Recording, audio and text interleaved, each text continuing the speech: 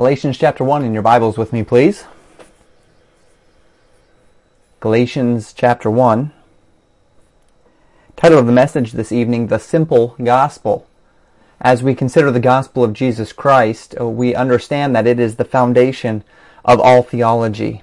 It is, if we might call it this, the hinge upon which the Christian world turns. The gospel is everything to biblical Christianity.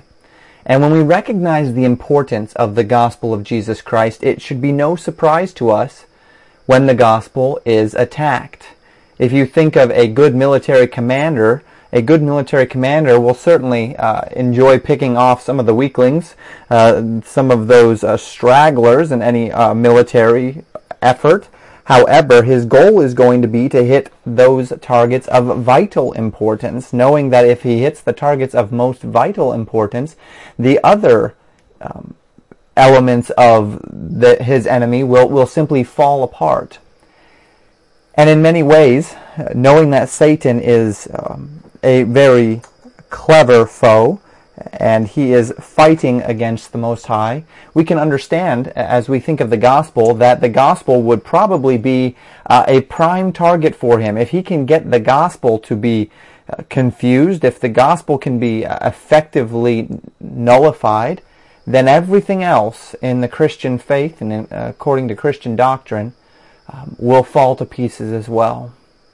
And as we consider Galatians chapter 1, verses 6 through 9 this evening, we are indeed going to consider concepts of the simple gospel of Jesus Christ. What is it, and what happens when people pervert it? And so look with me, if you would, in Galatians chapter 1, and we're going to read together verses 6 through 9.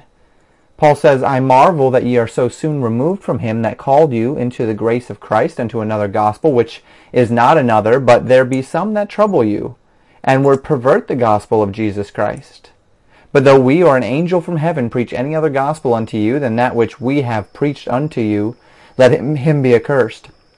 As we said before, so say I now again, if any man preach any other gospel unto you than that ye have received, let him be accursed. Paul transitions out of his introduction with a statement of wonder. He's amazed. He marvels that this group of believers could so quickly be removed from the truth of the gospel of Jesus Christ and transfer their loyalties to what Paul calls in this verse another gospel. Now, the word translated to marvel here is the word in the Greek that literally means to wonder. And it's found some 46 times in the New Testament. It carries a flavor of disbelief. That something has happened, but it falls so far outside of the realm of expectation or out of the realm of reason that the mind struggles to comprehend it. And that's really what Paul is saying here, that his mind, his heart are struggling to comprehend how they could fall out of loyalty from the gospel of Jesus Christ. This is so far outside of what Paul would expect of believers that he marvels that they are so soon removed from the gospel. His mind struggles to comprehend how these believers could pursue the path that they have taken. And what is this path that they've taken? Well, they've removed themselves, and here is where we need to be careful. We need to be precise, and here's where things get interesting. Paul says they have removed themselves from him that called them into the grace of Christ. So Paul is not just saying that they've removed themselves from the message of the gospel, but much more specifically that they have removed themselves from the one who called them unto the gospel. And this is the severity of this gospel issue here, that in order to pervert the message that we call the gospel of Jesus Christ, one must first pervert the character of the one who called us unto this gospel. And who is that? Well, we know in 1 Corinthians 1:9, the scriptures tell us that God is faithful, by whom ye were called unto the fellowship of his Son, Jesus Christ, our Lord. So 1 Corinthians 1:9 tells us that God is the one who has called us. We'll see a similar idea in 1 Thessalonians chapter 2, verse 12. Paul says that you would walk worthy of God who hath called you unto his kingdom and glory. In 2 Timothy 1:8 and 9, Paul says, Be not thou therefore ashamed of the testimony of our Lord, nor of me his prisoner, but be thou partaker of the afflictions of the gospel according to the power of God, who hath saved us, and called us with an holy calling, not according to our works, but according to his own purpose and grace, which was given us in Christ Jesus before the world began. And then in just a couple of verses, we won't get there this week, but Paul will say in Galatians 1:15, "But when it pleased God, who separated me from my mother's womb and called me by his grace." So we see quite plainly that it is God who has called us unto the grace of Christ. And Paul tells us that to move away from the clear message of the gospel of Jesus Christ is to move away from the one who called us unto that message. To redefine the character of the gospel is to redefine the character of God himself. It is to shape God in the image of our understanding of the gospel, rather than accepting the gospel within the boundaries of the character of God. And this is what is at stake when it comes to the gospel of Jesus Christ. If we willingly pervert the gospel of Christ, we are in fact showing ourselves willing, and that we have as well. If we've perverted the gospel, we have perverted the character of God. If we wander from the gospel, we wander from the one who presents the gospel, the one who established the gospel. We wander from the Father. And Paul calls this teaching, which they have embraced, another gospel, a gospel that is different in character than the one which the Father had called them unto. Now, this speaks not merely of a different emphasis. We know that there are plenty of debates in biblical Christianity today about the emphasis of the gospel, about what is most important to highlight: grace, law, sin, all of those debates. We speak not simply here, though, of a different emphasis, but a different character. Not merely of disagreement on the moment of salvation or the emphasis of the gospel, but rather a message that is fundamentally different than the gospel which Paul preached unto them. Now, in regard to this message, Paul clarifies in verse 7, saying this. He says, which is not, this other gospel, he says, which is not another, but there be some that trouble you and would pervert the gospel of Christ. Paul clarifies, saying that it's not actually another gospel which is being preached here. See, because the gospel literally means good news. And what these people are teaching is not, nor can it be, good news for its hearers. Paul makes it clear here what we have already mentioned, that this message which they have heard is not simply a different perspective. It is a message that has completely different character. And Paul elaborates on this different character by calling it corruption, perversion of the truth of the gospel itself, a fundamental alteration of the message of the gospel.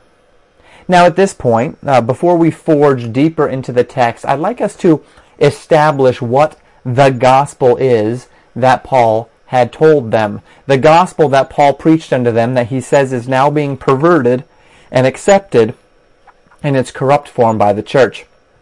And to do this, I invite you to turn with me this evening to 1 Corinthians 15.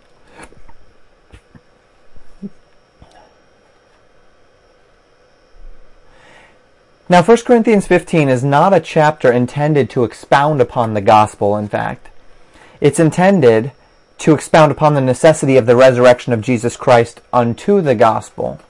But within the first 8 verses, and particularly verses 3, 4, 5, we see perhaps what we might call one of the most clear and concise summaries of the gospel of Jesus Christ found anywhere in the entire Scriptures.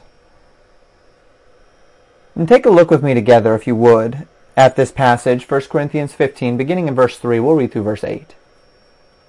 For I delivered unto you first of all that which I also received, how that Christ died for our sins according to the Scriptures, and that he was buried, and that he rose again the third day according to the Scriptures, and that he was seen of Cephas, then of the 12, and after that he was seen of above 500 brethren at once, of whom the greater part remain unto this present, but some are fallen asleep. After that he was seen of James, then of all the apostles, and last of all he was seen of me also, as of one born out of due time. Now, as we consider this presentation of the gospel, we can break it up into several clear statements of truth. 1, that Christ died for our sins. 2, that Christ was buried and rose again the third day. And then 3, if we want to add this one, that Christ was seen alive by several hundred people. This is the gospel.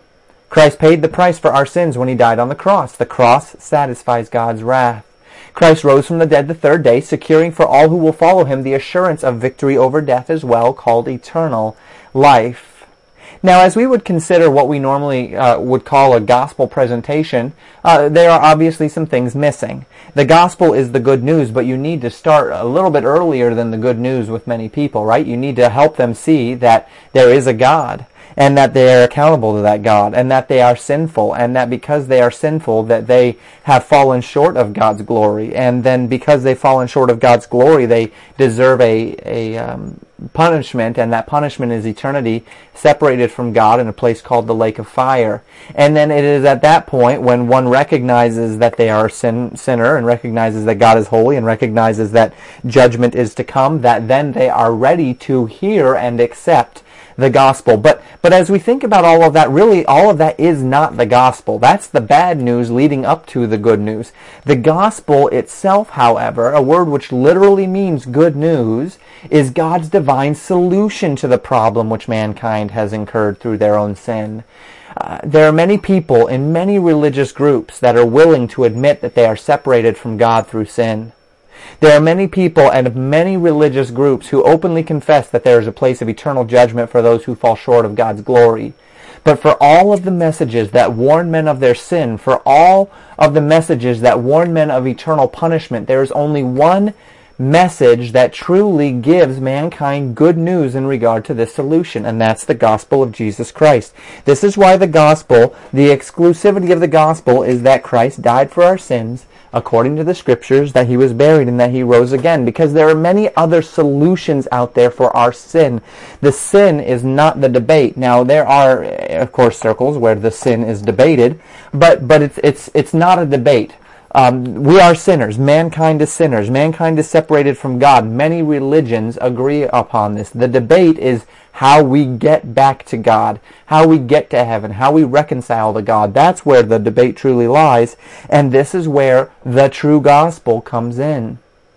And why is the gospel of Jesus Christ such good news? Well, because unlike any other message about mankind's redemption, the gospel of Jesus Christ has absolutely nothing to do with your worthiness. Unlike any other message about mankind's redemption, the gospel of Jesus Christ demands no effort on your part. Unlike any other message about mankind's redemption, the gospel of Jesus Christ lays upon you no burden, places you under no debt, and does not discriminate against anyone in this world. The gospel of Jesus Christ doesn't care if you're rich or poor. All may come to Christ to be saved. The gospel of Jesus Christ doesn't care if you're male or female. All may come to Christ to be saved. The gospel of Jesus Christ doesn't care if you're young or old, wise or foolish, what you've done or what you've not done. All may come to Christ to be saved. It's not about whether you're a Jew or a Gentile. All may come to Christ to be saved. It doesn't ask you to do anything, to complete any process. It doesn't lay upon you any burden that you must fulfill in order to obtain it or in order to keep it. The gospel is an offer purchased by God for you, given to you without cost, and asking of you only your full faith. And if we will believe the gospel, the Bible says we will be saved. To add anything to the message that Christ died and rose again in order to save us from our sins is to corrupt the gospel of Jesus Christ. To remove anything from the gospel, which is that Jesus died on the cross and rose again to save us from our sins, grant us eternal life, is to corrupt the gospel of Jesus Christ. And Paul tells us that the Galatian church, you can turn back there with me, the Galatian church has fallen into another message. And as we'll find out in the months to come, this other gospel is Judaizing, a legalistic gospel, a gospel which taught that you could not be saved, particularly unless you submitted to the rite of circumcision, a gospel which preached salvation conditioned upon effort and work, a gospel which is therefore contrary to the teaching of the scriptures concerning salvation through Christ. See, it's not good news if any part of your salvation depends upon you. And let me be clear here. We are responsible to accept the salvation that we have been offered. We have a free will with which we choose either to accept or reject it, but those who accept it have done nothing to earn it and need nothing to keep it, and there's no glory in accepting that which you've been offered. There's no personal work, there's no personal glory. That doesn't diminish what God did to say that we accepted it. And allow me to illustrate with this idea. Imagine a man who has spent his time and his effort and his money over the course of a full year making a beautiful rocking chair. He designs it, he crafts it. Each piece of wood is meticulously crafted. He sands them, he stains them, he fits them all together. At the end of his project, he comes up to you, and you don't know him, he doesn't know you, and he offers you this chair. No particular reason. He doesn't do it because you he owes you anything or because you deserve it. He just wants you to have this chair. Now you have a choice to make. You can either accept the chair or you can reject the chair. If you reject the chair, you don't get the chair. If you accept the chair is yours. So imagine then you accept the chair. Would it be reasonable in any way to say that because you accepted the chair which another man designed, purchased, made, and offered to you, that somehow you had a hand in getting that chair?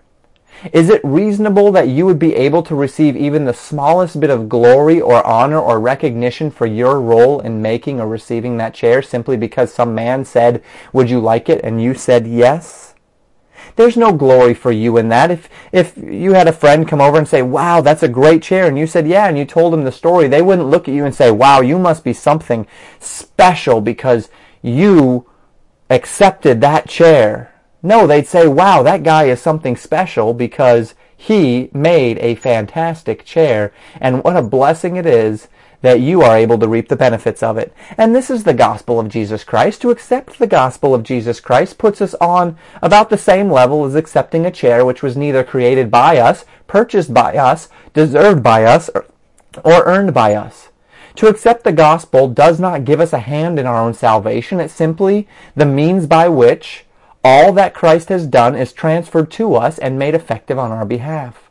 For a man, therefore, to say that if you believe in the free will of man or you believe in personal volition, then you've had a part in your own salvation is really nonsensical. It's silly. It's as nonsensical as taking any credit for any part of that rocking chair simply because you said yes when a man offered it to you. Back to our previous point, however, if the gospel depends upon man in any way, it cannot be good news. And why is that? Well, because if the gospel depends on human merit in any way, then by the natural order of things, there must be some people that have a greater advantage than others as it relates to receiving the gospel. Furthermore, if the gospel depends upon me in any way, then that which is gained can also be lost.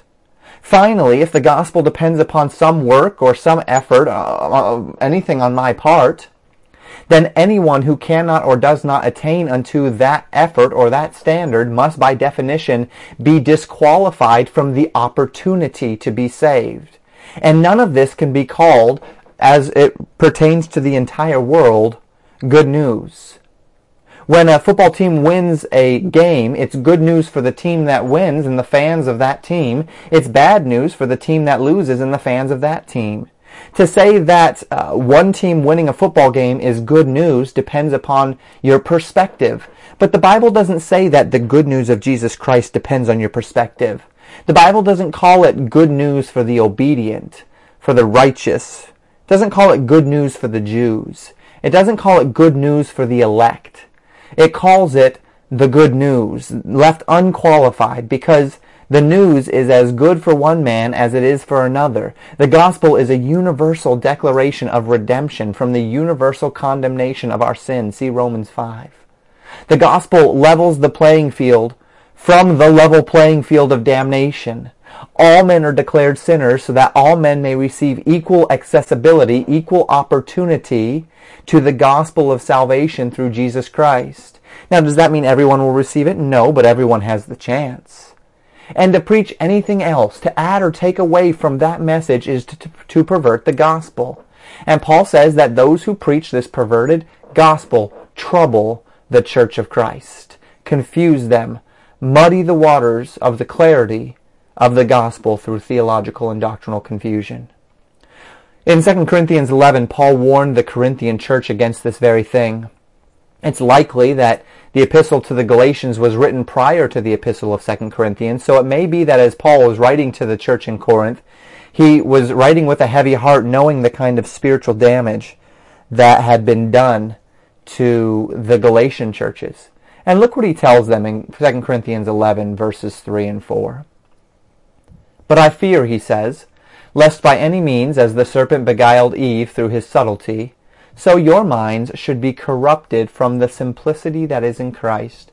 For if he that cometh preacheth another Jesus, whom we have not preached, or if ye receive another Spirit, which ye have not received, or another gospel, which ye have not accepted, ye might well bear with him. Paul warns that these corruptions can be subtle, can be deceiving, but are always made apparent because they change the character of Jesus, and they change the gospel from something simple to something complex. They mar the very character of Jesus Christ. Paul says they come from another spirit, they that are another gospel, and Paul was fearful that the Corinthian church might be deceived into accepting it. So clear is the truth of the gospel in the scriptures. So established is the truth of the gospel in the heavens. So unchanging is the work accomplished by Christ on the cross of Calvary, that Paul says in verse 8, But though we or an angel from heaven preach any other gospel unto you than that which we have preached unto you, let him be accursed. There can be no variance to the gospel of Jesus Christ. So even if Paul, or for that matter, even if one claiming to be an angel from heaven were to appear and seek to explain away the simple truths of the gospel of Jesus Christ, or seek to add anything to its character, or seek to change its conditions in any way, that person, that thing should be immediately removed from all fellowship among believing Christians. The concept here of being accursed comes up 6 times in the New Testament, all this word anathema. It's a very serious word. The implication of the very deepest of cursings, whereby you would be removed from all fellowship upon its invocation. This is not the idea we studied a couple weeks ago at the end of 2 Thessalonians. The idea of church discipline, where the intent of the action is to compel repentance and restoration. This is the idea of completely cutting them off from the body with no hope of restoration at all. This is the idea of completely severing them because of the danger of their message. And lest we think that Paul doesn't really mean what he says, he repeats his statement in verse 9. And as we said before, so say I now again, if any man preach any other gospel unto you than that ye have received, let him be accursed. The gospel is not to be tampered with, and anyone who would seek to tamper with the gospel is a false teacher and worthy of every spiritual censor. While Paul makes this warning concerning the false gospel within the definitive context of the kind of legalism that has ensnared the Galatian church, we can take this principle and use it to judge every gospel presentation, every gospel claim. And this is a process that we call discernment, where we understand the truth so well that we're able to judge all truth claims against the definitive claims of God's Word and discern whether they are correct or not. And as we apply this evening, we're going to pursue an exercise in discernment. We are going to judge the claims of various gospel teachings against the truths of the gospel of Jesus Christ and discern whether or not each is a false gospel or a true gospel, with perhaps some disagreement concerning how the gospel is understood or received. As we mentioned, these various doctrines, we obviously will not be spending the time to thoroughly present these views and their nuances, their claims, their counterpoints. This is not our purpose this evening. Our purpose is to understand how the basic claims of the gospel of Jesus Christ, how the truth of the gospel can be easily perverted through many different avenues, and some of these different teachings by which the gospel is perverted. And as I mention this, we're going to name a couple of denominations just because they're so deeply associated. Please note again that I'm not saying that everyone in that denomination thinks of the gospel this way and that nobody understands. What I have done, though, is I've gone to the websites of various representative bodies. I've gone to the Catholic website, and I've gone to representative bodies for for Lutheranism and for Seventh-day Adventism and such, and I have taken their representative statements about certain things, and I've copied them for you so that you can see, and I'm not going to necessarily place them with their denominations every time, but you can see what other denominations are definitively claiming out of their own, on their own websites, representing themselves in regard to the gospel. And so the first one we're going to consider is what we call baptismal regeneration. And this simply claims that water baptism is integral to salvation, so that without it a man cannot enter into the kingdom of heaven. While baptismal regeneration teaches oftentimes salvation by grace alone, they admit that if a person does not proceed to be baptized, they have fallen short of God's grace. You know what? The gospel doesn't say that. Sacramental salvation teaches that true salvation from sin and from judgment of God ordinarily comes through certain rites and rituals of the church.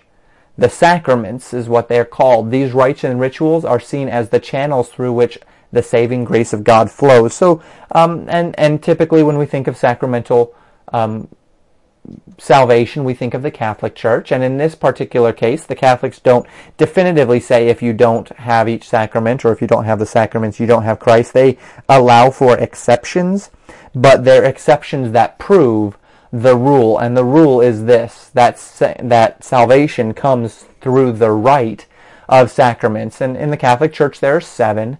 Baptism, administered to infants, of course. Confirmation, or in the Eastern Orthodox, chrismation. Eucharist, or communion. Penance. Anointing of the sick. Appointing of bishops, priests, and deacons. And then marriage, matrimony. And many, again, that hold to this view would state that their loyalty to the idea of salvation is salvation by grace alone, through faith alone. They yet believe that grace is not truly obtained, but through the keeping of these sacraments. That if you want salvation, you will keep these sacraments. And this leads us to another Catholic idea, and it overflows into some various other denominations as well. Some bodies of Lutheranism and Methodism, and not all, but some. And that's salvation through the church. The idea being that Christ established the organized church upon this earth as his body, and there is no salvation to one who knowingly rejects association with God's organized church. And so this is again an extension of this teaching, which believes that Christ ordained the church. The Catholics believe this, and it has boiled over into Lutheranism, at least in our area. I can't speak for all, but in our area we see this idea come up. And so because the church is seen as the organizational church instead of what we would call the universal church, anyone who knowingly rejects the organized church, be it the Catholic Church or the Lutheran Church, according to belief, knowingly rejects participation in Christ's body and is therefore outside of Christ. As an extension of sacramental salvation oftentimes, many would believe that the sacraments can only be administered through the church. So you have to go through the church to get to the sacraments, and then you have to go through the sacraments to get to salvation. Can you see the layers? Can you see how the simplicity is lost? Can you see the error?